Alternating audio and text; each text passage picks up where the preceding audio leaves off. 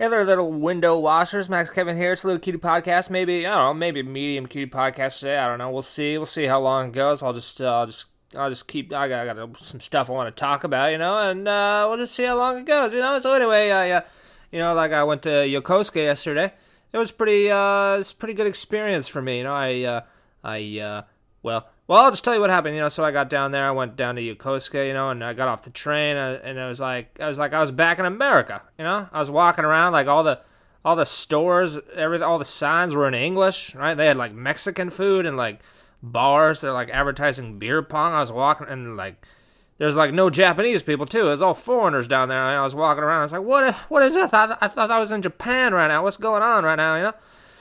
So anyway, all those stores, they're all marketed to the soldiers that are down there, because the base is down there, and it's kind of a weird experience, It's like I was in like Chinatown, but it's not like it was like America Town, I was in America Town in Japan, They don't call it that though; they just call it Yokosuka. So anyway, I get to the venue where we're having the comedy show, and it's an actual venue. It's pretty big. It's pretty big, like auditorium with a big stage and everything. And this is like the first time I performed in a place that wasn't just like a bar pretending to be a comedy venue. It was like a place where they could actually have productions, with a real stage and everything. So I was a bit surprised when I walked in there, And there was actually a lot of people too, There was about I would say about 70 people there. That's actually the biggest audience I've ever performed in front of. Usually maybe we can get like 20 people. I mean these comedy shows we do here in Japan, they're not so big. There's just 20 people. 10 of them are Japanese, and 10 of them are other foreigners who English is their second language. So it's like what's going on here? So anyway. This was the first time I performed in front of a large audience, and all of them spoke English too, and they were all Americans too. And I didn't even realize that was going to be the case, Before I went down there, I thought I was just going to like another one of these bars. Maybe there would be more. Maybe there would be some soldiers, but actually every single person in there was a soldier, because this place was actually on the base. It's like right on the edge there, the base there, and every single person in there was a soldier, right? And so that kind of caught me off guard. I was like, uh-oh, these are all Americans here. I didn't realize it was all be Americans. So I kind of had to edit some of my jokes because like a lot of my jokes are about like Japanese culture and that type of thing, And these soldier guys, maybe they don't really know so much. I've noticed like, so the guy running the place, he's been in Japan for like 8 years. But he still doesn't speak any Japanese at all, really, because he just kind of lives on the military base, so they don't really have any exposure to Japanese culture, So I kind of had to do a little bit of editing too, and that was another thing too, is I only prepared the organizer only asked me to prepare like 5 to 7 minutes, but it turns out one of the comics didn't show up, so he asked me to like do 10, and then I had to like add some. I had to edit in my mind. I was like, okay, which bit? I gotta add this bit. I gotta get rid of this bit. I gotta, it's kind of tough to do. But anyway, I did all right, And it was another weird thing. I went to buy a drink. At this bar, and everyone was paying with dollars. And I was like, what's going on? Can I pay with yen? This is Japan, right? I can pay with yen, right? So anyway, I did pay with yen, and but I was actually charged in dollars, So.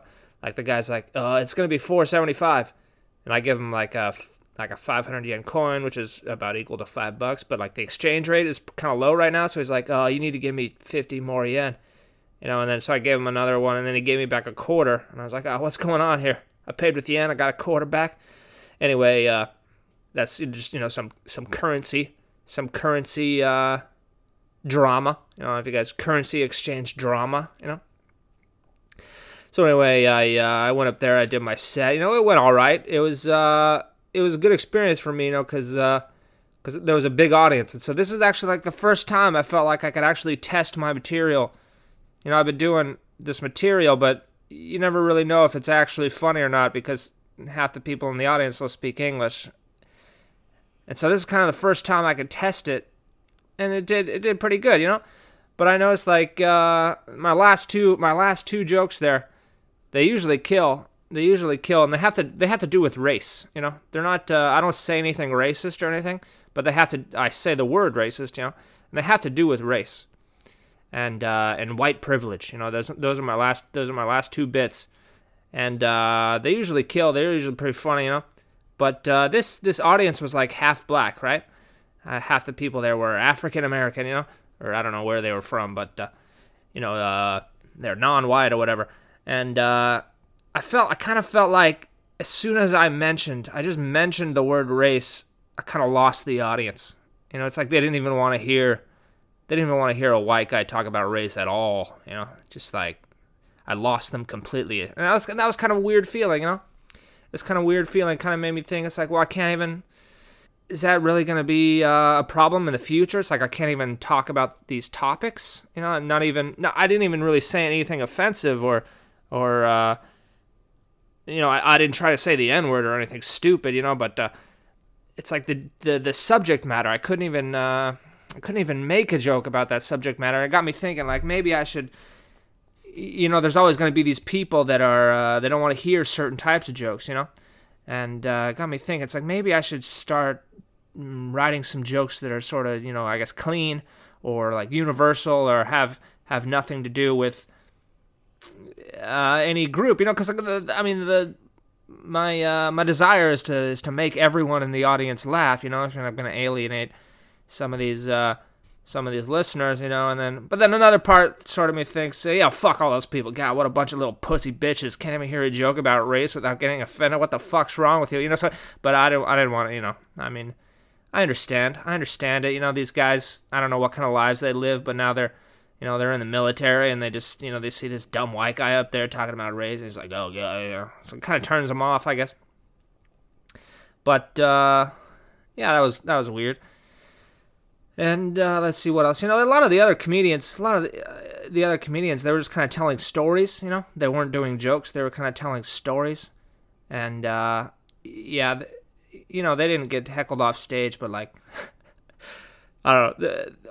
The first couple guys, they just bombed. They just totally bombed, It's no big deal. But, yeah, me too, I was getting heckled a little bit during my set. I was telling some jokes, and someone just yelled real loud, "You suck!"